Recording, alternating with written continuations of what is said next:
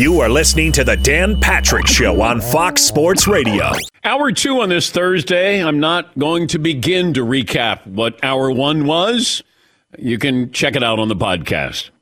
Come on in and stay a while. Chris Mad Dog Russo will stop by, as will the actor who portrays Jerry West in the HBO series on the Lakers Showtime Winning Time. Jason Clarke will join us as well.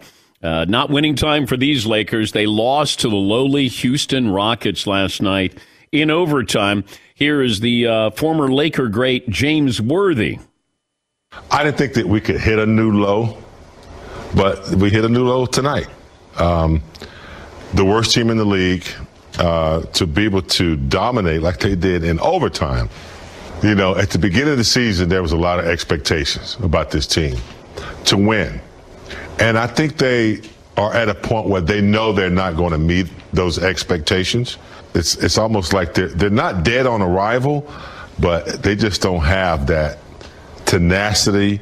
They don't have that will to work their way out of this, even to get into the play-in game. And you know, you would think they might be able to with a healthy team, but I don't even think it doesn't seem like they believe in anything.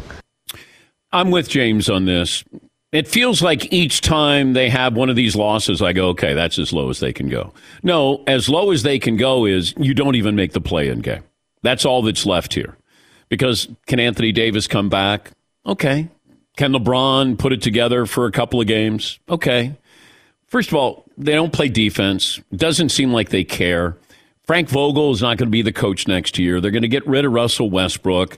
I don't know who they bring in. It's LeBron and Anthony Davis, unless LeBron says to the Lakers, look, it's better if I leave. You guys can start over with Anthony Davis as your centerpiece. I don't know. But when I watch them play, there is no sense of urgency. And I can always tell on the defensive side of things and how you are in the huddle. Are you animated? Somebody taking charge there? Is there a spirit there? And there's none. It's one of those where, you know, the body's not cold, but it's dying. And that's what I look at when I see the Lakers. And LeBron is putting up good numbers. As I said a couple of days ago, I think there's going to be more emphasis on passing Karl Malone as the second leading scorer of all time, because you're not going to be talking about what's going on going into the playoffs, making the playoffs. Like, you lost to the Rockets. And the Rockets aren't good. But this was their, you know, we're going to gear up to beat the Lakers. And they celebrated. And good for them. Celebrate these small victories. Or in that case, a big victory. They beat the Lakers. All right, phone calls always welcome, 877-3DP-SHOW. Email address dp@danpatrick.com. Twitter handle @DP-SHOW. As I mentioned, Chris Mad Dog Russo will join us coming up. Colts traded Carson Wentz to the Washington Commanders. The word that I saw in a lot of the articles, desperation. Commanders, did they need to give up a couple of draft picks? I would have thought, hey, will you pay his salary? Will you take his salary off our hands? And then you throw in a couple of draft picks? And I'm going, who were the Commanders bidding against? Now, okay, there is a report. There are other teams that were interested in Carson Wentz.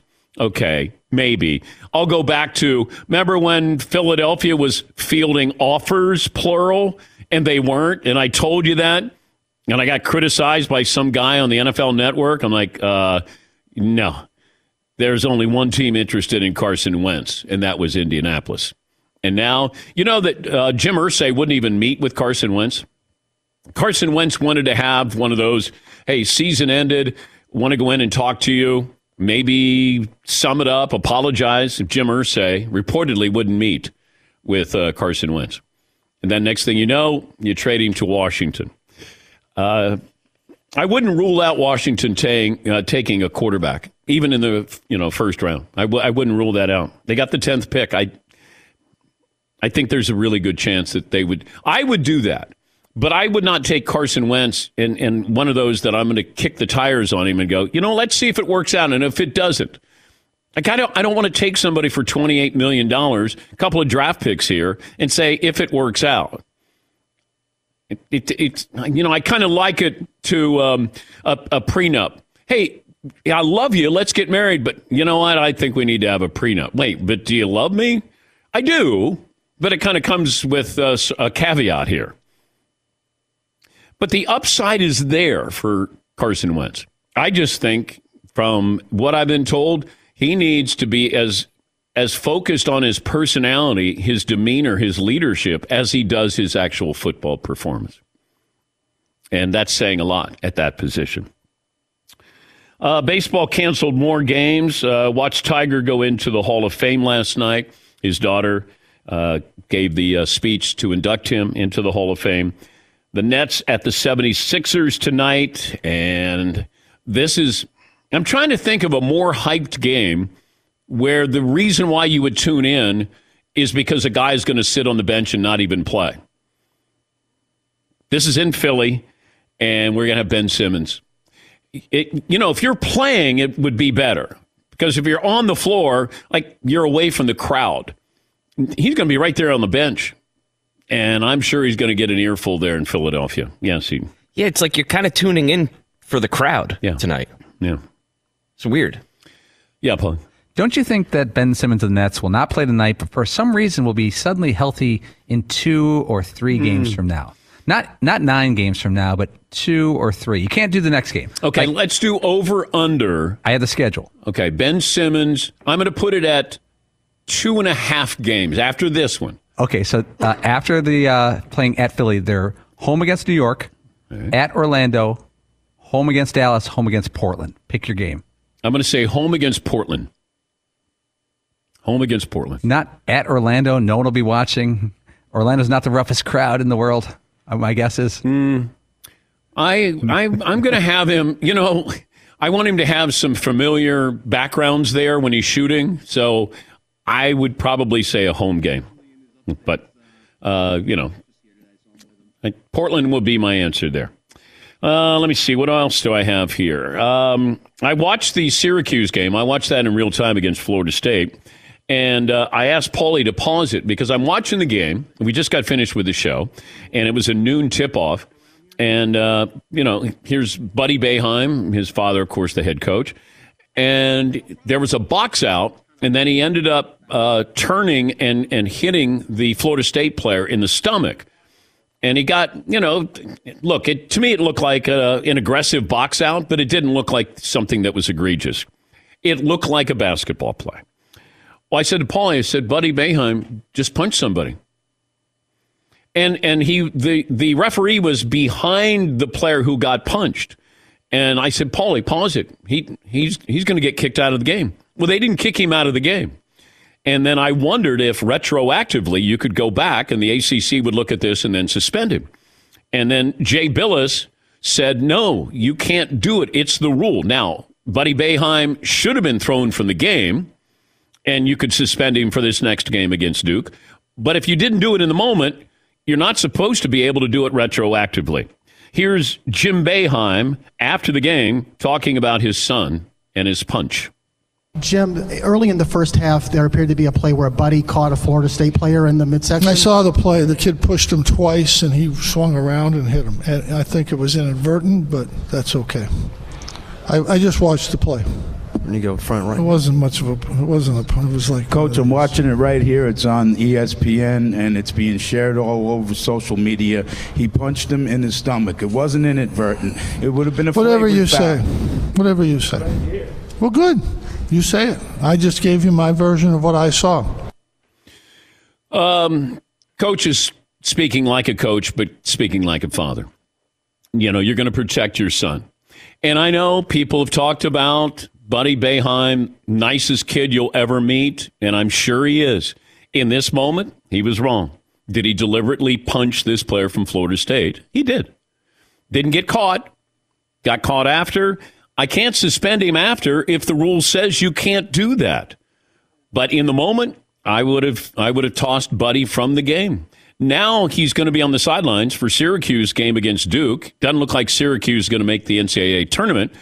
He's going to probably end his career on the bench watching Syracuse play against Duke. Yeah, Paul. Okay, if you guys were in charge of discipline for the ACC, would any of these mitigating factors have affected your decision? He's never been in trouble before for a violent act in the game. This is not like second or third offense, a.k.a. Grayson Allen. Second part, would you factor in the fact that he's a senior and it's the ACC tournament's going on? It's not just a regular season game. Would either of those things be involved in your decision? No. Yes, Tom. Could you do what college football does or used to do with the whole 1/2 thing, make them sit out the first half or something like that? Or is that, you got to take a stronger stand than that and make them miss the whole game? Whatever their discipline is, fine, if it warrants that. But this is a situation where you have a rule in place, according to Jay Billis, and, Jay is saying you can't do that because you're going to punish him after the fact. And there's a rule that says if you're going to punish, you punish in the moment. They could have reviewed it in the moment. They didn't, which I'm surprised when you see this player go down holding his stomach. And, the player did say, hey, they shouldn't suspend him. And Buddy came up to him and I guess said sorry a couple of times after the game. But he punches him. This isn't inadvertent. He didn't sort of turn to go up court and then run his fist into his stomach accidentally. He meant to hit him in the stomach, and he did. That's all. I mean, this kid goes down and is doubled over. If I'm an official, I want to know how that happened. You're doubled over, so you got hit with what, an elbow? Oh, you got hit with a fist? No. They should have looked at it in the moment there. But if I look at it, it's a closed fist. Elbow, we can look at that as part of basketball. A fist, can't. No? Yes. And that's the thing, too, is that the pushes that Coach Boeheim was describing looked very much like a basketball play. You're sort of jockeying for position down under the hoop and you're shoulder to shoulder and you move somebody out of the way. It feels a lot more like a basketball play than turning and punching somebody in the stomach. The Florida State player had a basketball play. Yeah. Okay. Now, he's boxing out, which nobody does in college basketball, but he does get into Buddy Boeheim. But that doesn't mean that you get to turn and punch somebody. Now, you can get back at somebody. Guys get back at players all the time, different ways. But that's right there. It's just you and him under the basket, and it's plain for everybody to see, except for the official. Yeah, Paul. You know who should hate this? Duke, their next opponent. Because this is exactly when Syracuse pulls the upset. When their best player is out, when everyone thinks they're going to miss the tournament. This is when Syracuse, with almost on life support, finds a way to make the NCAA tournament. Yeah, it's tough to watch. Buddy Boeheim has had a really good career. He's averaging 19 a game. Tough to play, with your dad as the coach, without us going, well, would he be playing or starting or getting all those shots if dad wasn't the coach? Buddy Boeheim is a legitimate player, good player, and maybe gets a chance to play in the NBA. He's a really good shooter, size. Yes, And even the nicest people in the world, sometimes they lose their cool. You know, sometimes they do things that are out of character. It happens. It's totally human. Yeah. Couple of phone calls in here. By the way, the song that you want to turn off, that's our topic today. After we talk to Mad Dog Russo, we'll have that for you. We'll give you the song that when it comes on, we turn it off. And you'll be able to give us yours as well. Yes, Seton, you seem poised to... Are you going to surprise me with your irritating song? No, I don't think so. Okay. I don't think so. Okay. Deli in Chicago. Hey, Deli, what's on your mind today? Hey there. Hey, thanks for taking my phone call. Yeah. I want to talk about, if Paulie's all about stats, then my Chicago Bulls should win the championship. Okay. And also, I tracked down Paulie's ex-girlfriend. I found her working at the International House of Pancakes. Oh, the IHOP. Mm-hmm. Yeah. Thank you, Deli. Paulie dated a woman who had partial leg amputation. That's right. Long time ago. Yeah.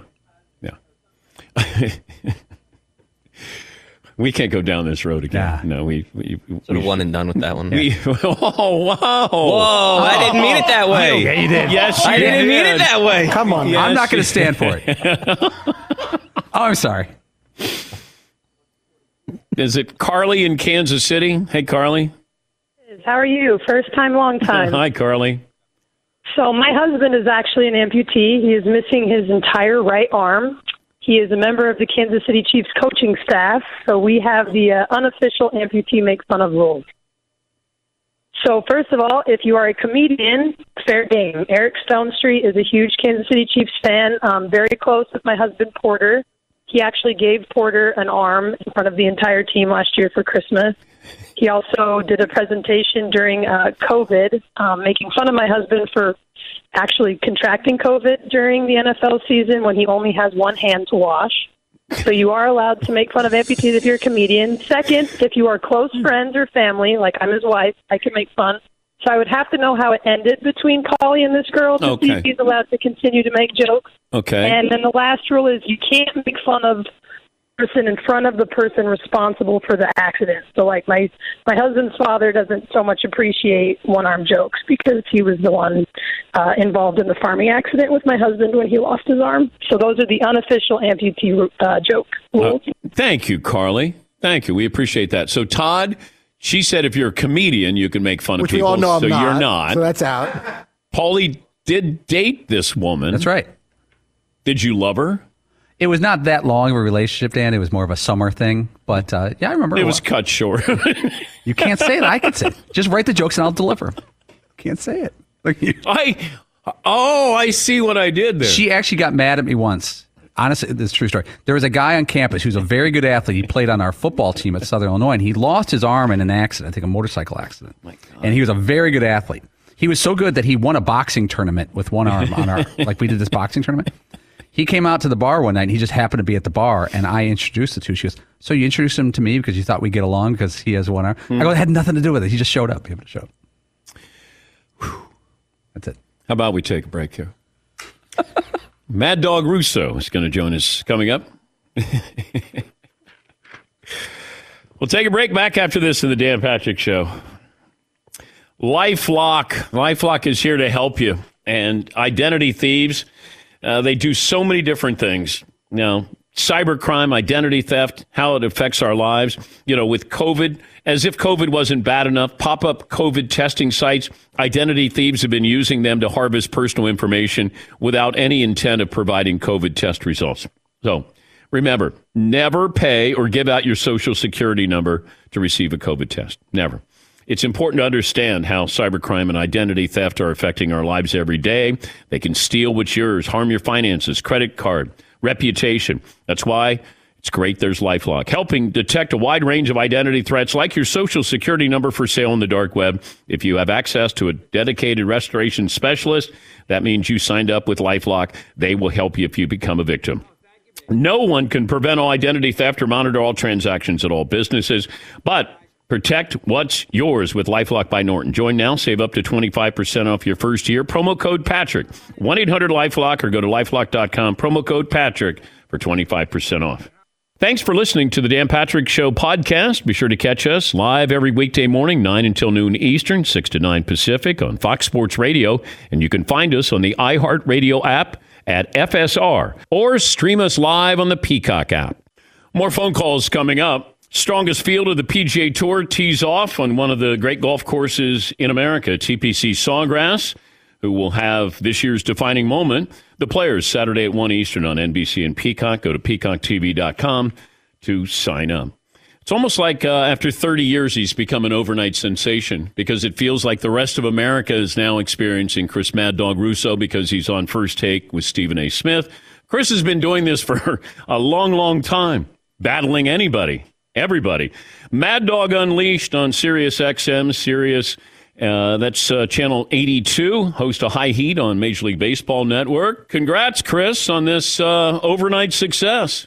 Out of nowhere, Danny, you know how much I love coming on. How you doing, pal? Okay? I'm good. You argue for a living, but when you go on First Take, how much say do you have in those topics that you're going to be exploring?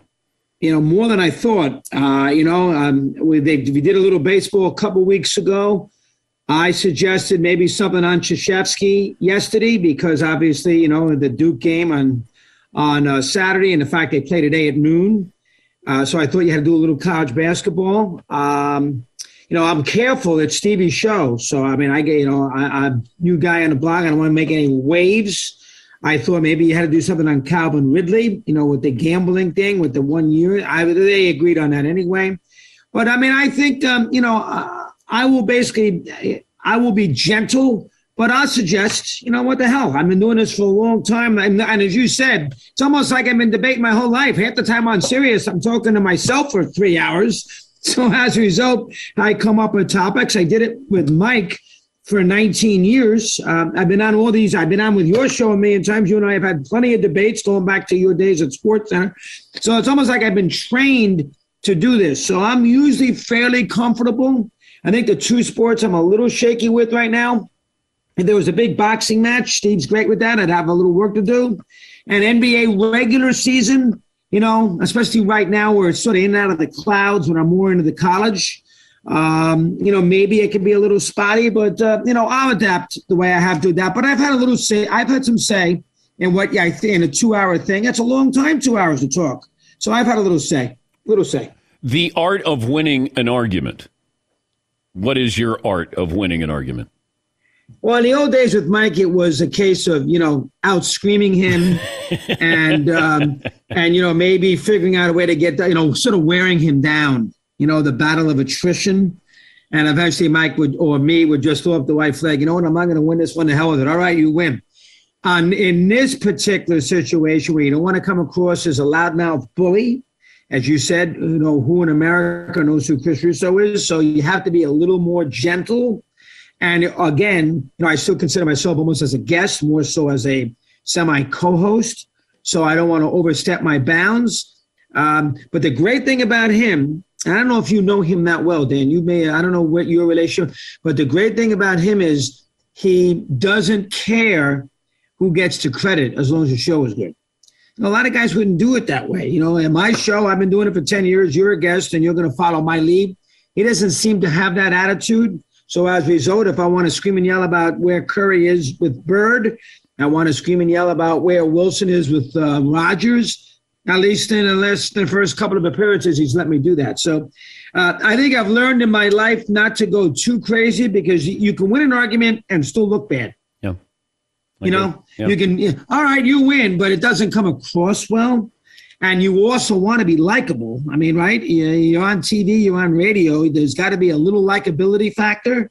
So you want to be able to get your point across. Great if you win, but have some fun doing it. And you want that to come across. So if you have to lose an argument for the sake of losing it because it's good TV or good radio, I think I didn't know this 15 years ago. I probably know that now. He's Mad Dog Russo. By the way, he's got a new series of episodes on his Digging Up the Past podcast, debuts this month. You focus on the history of the NCAA tournament. First episode is Magic Bird 1979 title game, and you can get that on the Sirius XM app. What's the one thing that you would want the audience to take away from this that maybe you discovered on Bird Magic 1979? Yeah, it's this is going to be all about the 80s. We did the first 40 years last year. So this is the second part. We're going to break it down into 5 parts. The switch from NBC to CBS, the rise of the Big East, classic games, and the Bird Magic thing. Now, obviously, Magic and Bird, you're not going to get them. So, I did the interviews. Larry Brown was at the games. I did Packer. I did Bob Ryan. I think the one thing that I didn't realize, Ryan insisted, and he was there, that Bird was hurt, that he hurt his wrist sometime in the course late in that year and didn't feel right that night. Now, he shot 7 for 21 and was not a factor in the game. As you know, Michigan State, where you and I are old enough to know this, Michigan State was the much better team, and Bird was not 100%. That's what Ryan said emphatically. Packer, his theme is what you and I have always thought about too. At least, nobody really quite knew, watching those two players, how great they were going to be in the NBA. Magic slow, couldn't shoot. Bird, slow, not a great defender. How would his game translate? And Packer on 2 or 3 cuts in that episode, which is 40 minutes long, in 2 or 3 cuts said none of us thought that the two of them were going to be great NBA players, including Al McGuire. So I think those 2 little tidbits are interesting. And remember, too, Danny, you remember this.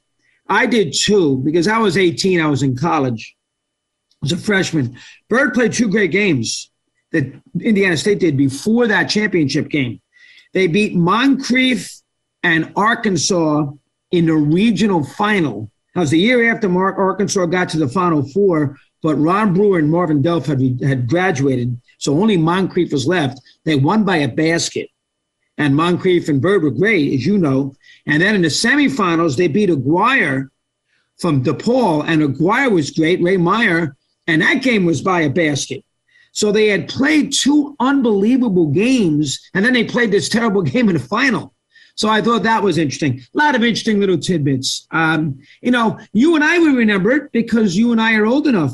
I mean, probably a little younger than me, but we're about the same age. So you're a good player as it was. You remember all these games. But even I picked up on something. That's why these podcasts are good, because you do all these interviews with older guys who are still sharp as a tack, who give you good information. I'll give you one that you'll find fascinating. You ready for this? I did Boeheim on the Big East. I talked to him, and on his game that he lost to Indiana. In 87, when they lost Indiana, the chaperone who was in charge of getting Syracuse to and from New Orleans was crushed that they lost to Indiana. When they went back there in 2003 in New Orleans, Boeheim gets on the bus with the chaperone, and the first thing he says, "Let's win this championship." It was the same chaperone from 1986. To find out things like that you pick up that are interesting. If Bird or Magic would be better in today's NBA, which one? You can answer that probably better than I can. I think Bird would be great. I think both would be great. I mean, Magic, you have to wonder a little bit about his quickness, his 3-point shooting. If the game's different, he was a wonderful and he wasn't unbelievably fast. So and his 3-point shooting. Bird was a great 3-point shooter. So I think Bird might be a little better organized today than Magic would be, because Bird was they both were great passers, but Bird was a better shooter than Magic and a better 3-point shooter and everything else. So maybe Bird's game translates, but I think if you're an all-time great, you're an all-time great. And I think both of them would be great today. And I made the point with Stephen A. last weekend. I don't know if you saw it or heard about it, and you might disagree or not. And I'm not arguing body of work, but if you ask me in the peak of their career, in a 7-game series against an equal team, who I'd rather have, Bird or LeBron, I might take Bird. That's how good he was. I think Larry, if he had stayed healthy, we always love to have that caveat, but it wasn't till LeBron was around 30 when I said he's a better basketball player than Larry. Because there was a season where Larry averaged pretty close to a triple-double, and I think it was when he was 29 or so. And, it was 39-8 for Larry. And Larry wasn't about numbers. Everybody's about numbers now. If you're 39-8, you're going to go, I'm going to average a triple-double. Bird, he didn't calculate games that way. But right. If you said it's one game, I think, Chris, then it's an interesting argument. But I said series, on a 7-game okay, series. So one game, would that be any different? Would you take Bird over LeBron? One game must win. I think he's a better shooter. He's a better shooter than LeBron is, and he's a better outside, and he's a better free throw shooter. And here's the thing that I argued, and you would remember it well, and I think there's something to it. I've seen LeBron. He was bad against Dallas the year they lost. Yeah. He played terribly in that series. You've been around forever. You ever see Bird when he was healthy? You ever see Bird in a big series lay an egg? I saw him have a bad shooting performance. He had the bad game against the Lakers the year that Magic's baby hook. Yeah, because I was at that game, and Bird had a chance at the end. He had a wide open three. Yeah, he had a wide open three. James, you were at that game? James, yeah, I was there. Wow, I didn't know that. You were at that game, Game 5 in the 87. Where were you sitting that night? I was way up. That was before sport. Were you doing Sports Center at the time? I was at CNN. Wow, you were at that game. That's one of the all-time great games, the Magic Baby Hook. Yes. Good for you. Yes. Wow. But, I mean, I was fortunate to have been around the NBA in the early... the only person I didn't see in person was Bill Russell. Saul Wilt, Maravich, all of those great teams came into Cincinnati, the Cincinnati Royals. So I got a chance to see great players. So when people say, well, let's argue this, I at least have a reference point. So you saw Oscar. Yes. You're old enough to have seen Oscar as a Royal before he went to Milwaukee. Yes. We didn't realize how great he was because the Royals weren't any good. But he did this every night where he'd give you 25, 26 a game, great free throw shooter, rebounder. But we also knew of him at the University of Cincinnati. So a lot of times we see somebody for the first time, we go, oh, my God, did you see that guy? Well, we had seen Oscar for, 6-7 years before he emerged on the scene in Milwaukee when he won an NBA championship. But the missing ingredient. That's right. You grew up in Cincinnati, so you saw all those Royal teams. Are you old enough? Were you at the game and when Cousy put himself in and they blew that 5-point lead against the Knicks? No, I was not. But that was tough. That said, that made the Knicks break the record for consecutive wins that game. Yeah. Was it 18 or 19 in a row? 18, I think, in a row. Yeah.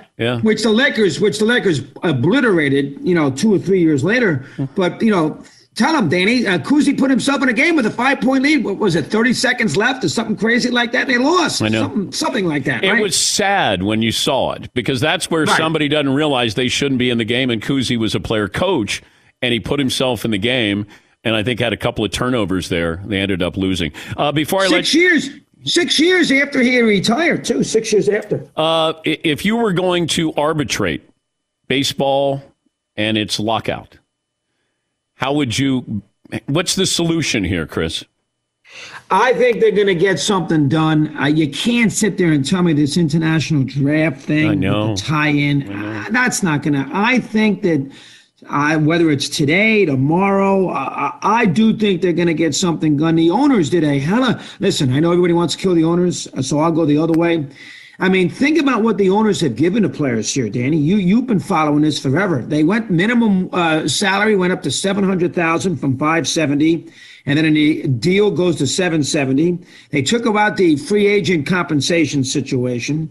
The luxury tax went from $208 to $230 million. From the last agreement last year into this year at $230. They they got away the market manipulation, the Chris Bryant nonsense that we saw at the Cubs when he got sent down to the minor leagues and for service time. They only took 12 postseason teams when they wanted 14. And here's the big one: they had never given a nickel into this. They put $40 million into the salary arbitration thing for 1 and 2 year players. So a guy like Corbin Burns, who won a Cy Young, would not be eligible for a lot of money. Now, in subsequent years, if they signed off this, they'd have $40 million to figure out how to use if you're part of the Players Association. So to me, if I'm a player, I say, hold on now. We got minimum salary. We got CBT. We got only the amount of playoff teams we wanted. We got no draft pick compensation. We got salaries. I'm an idiot. Let's go. I'm signing the contract. But, they came up with this international draft thing. I think this will get settled here shortly. And I mentioned this yesterday, and you probably agree. Can you imagine if on April 15th, on the 75th anniversary of Jackie Robinson, they're now playing in Major League ballparks in this day and age? I know. Think about that, Dan. I know. They have to play. They got to figure this out. That's the biggest embarrassment in the world. A week before the NFL draft, and they're on a lockout/strike when Jackie Robinson 75 years ago played first base for the Dodgers against the Boston Braves, and they're not playing baseball. That you're not going to win. You're dead.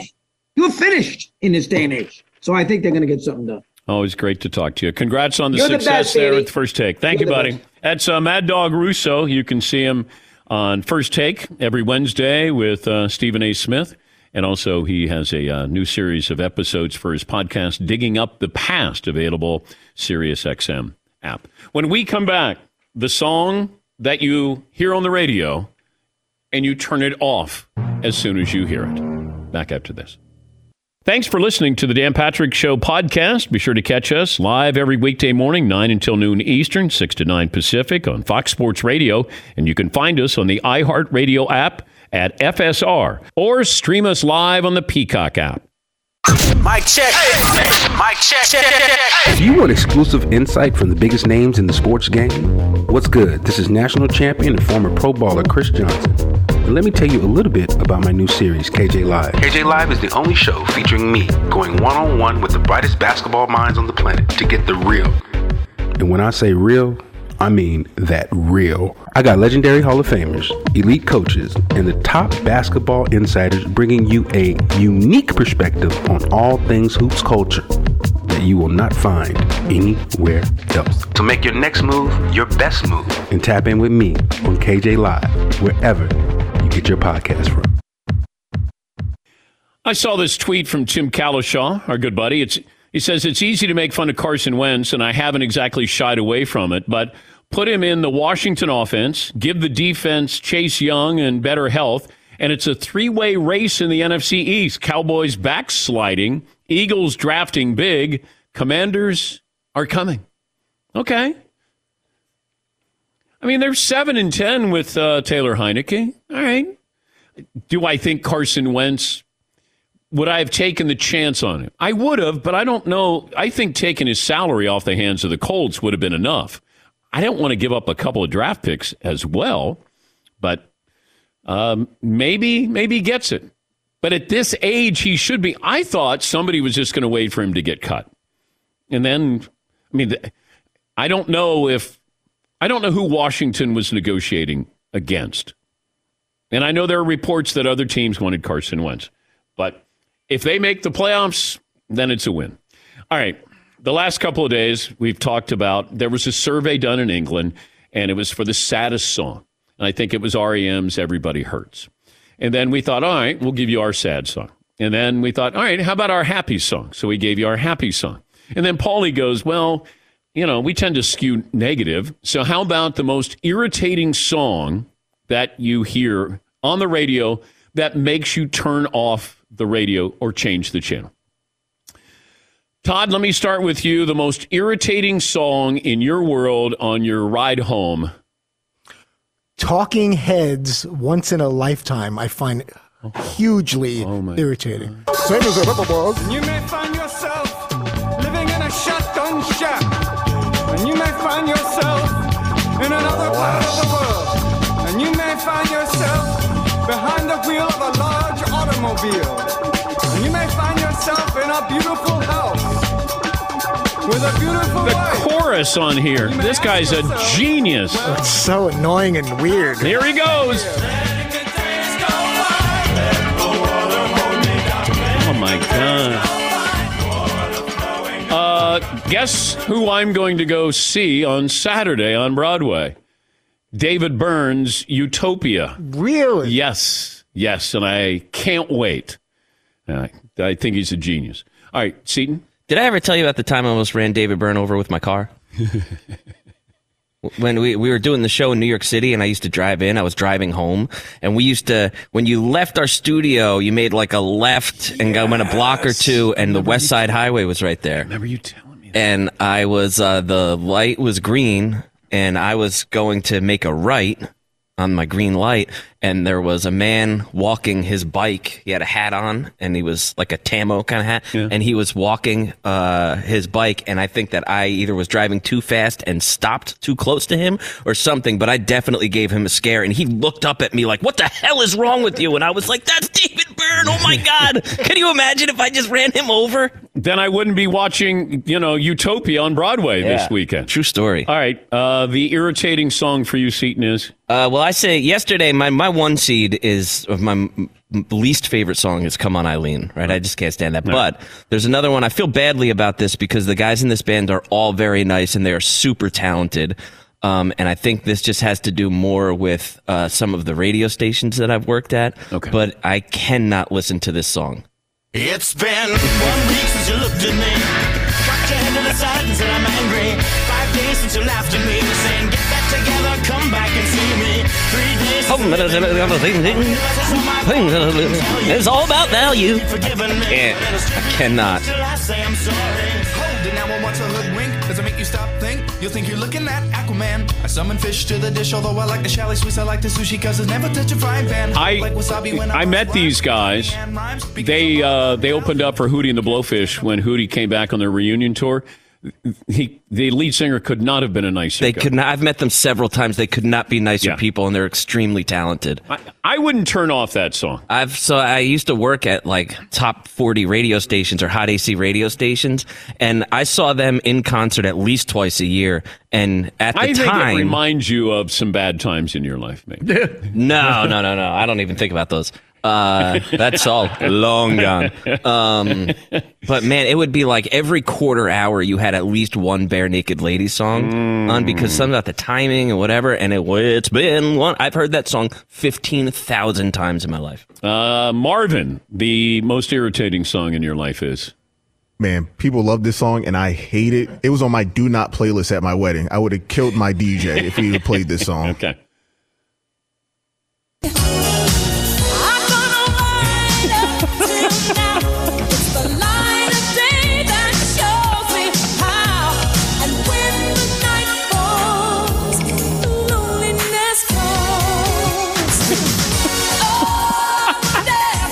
Okay. Fritzy's actually singing the song. I like Seaton's and I like Marvin's. I like those songs. Okay. That's a bold take on that one. Yeah. Paulie? This is like picking Michael Jordan as your favorite basketball player of all time. This is one of the most obvious ones, but I've hated the song since the day it came out. Okay. It was the number one song in the country for like a month. It was by a formerly great band, Jefferson Airplane. It's Jefferson Starship, We Built This City. We built this city. Yeah. It's a terrible song. We built this city on rock and roll. Built this city. Jefferson Airplane, Jefferson Starship, Red Octopus is a great album, but this is not a good song. This is Michael Jordan on the Wizards. This is not even that. Yeah. Nothing actually sums up 1985 better than this song. It's Michael Jordan playing for the Birmingham Barons. All right, Marv, this is my song that I will change the channel immediately. What? Yeah. You just don't appreciate great songs. Yeah. Yeah. And it's a long introduction. They don't even get to the vocals forever. Got one of the greatest choruses of all time. The union's been on strike. He's down on his luck. Yeah, I know. Just trying to be like Springsteen. So tough. And then Todd always does the sound effects. 2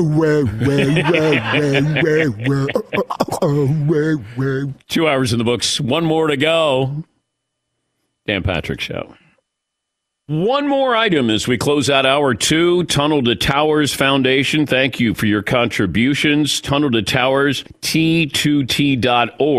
The letter T, the number 2, the letter T.org. What it is the Tunnel to Towers Foundation, the Do Good Village in Land O'Lakes, Florida. First of its kind, a community of 110 homes for the foundation's program recipients. So together, families heal together. The foundation's Do Good Village is going to help families beyond measure. These are families. This is a community where the children of our nation's fallen or catastrophically injured heroes can grow and experience life together. And this is all made possible thanks to an extraordinary donation of many acres of land and your generosity. Help America's greatest heroes and their families heal together.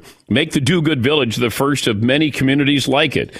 Donate $11 a month to Tunnel to Towers at T2T.org. Once again, letter T, number 2, letter T.org. Thank you.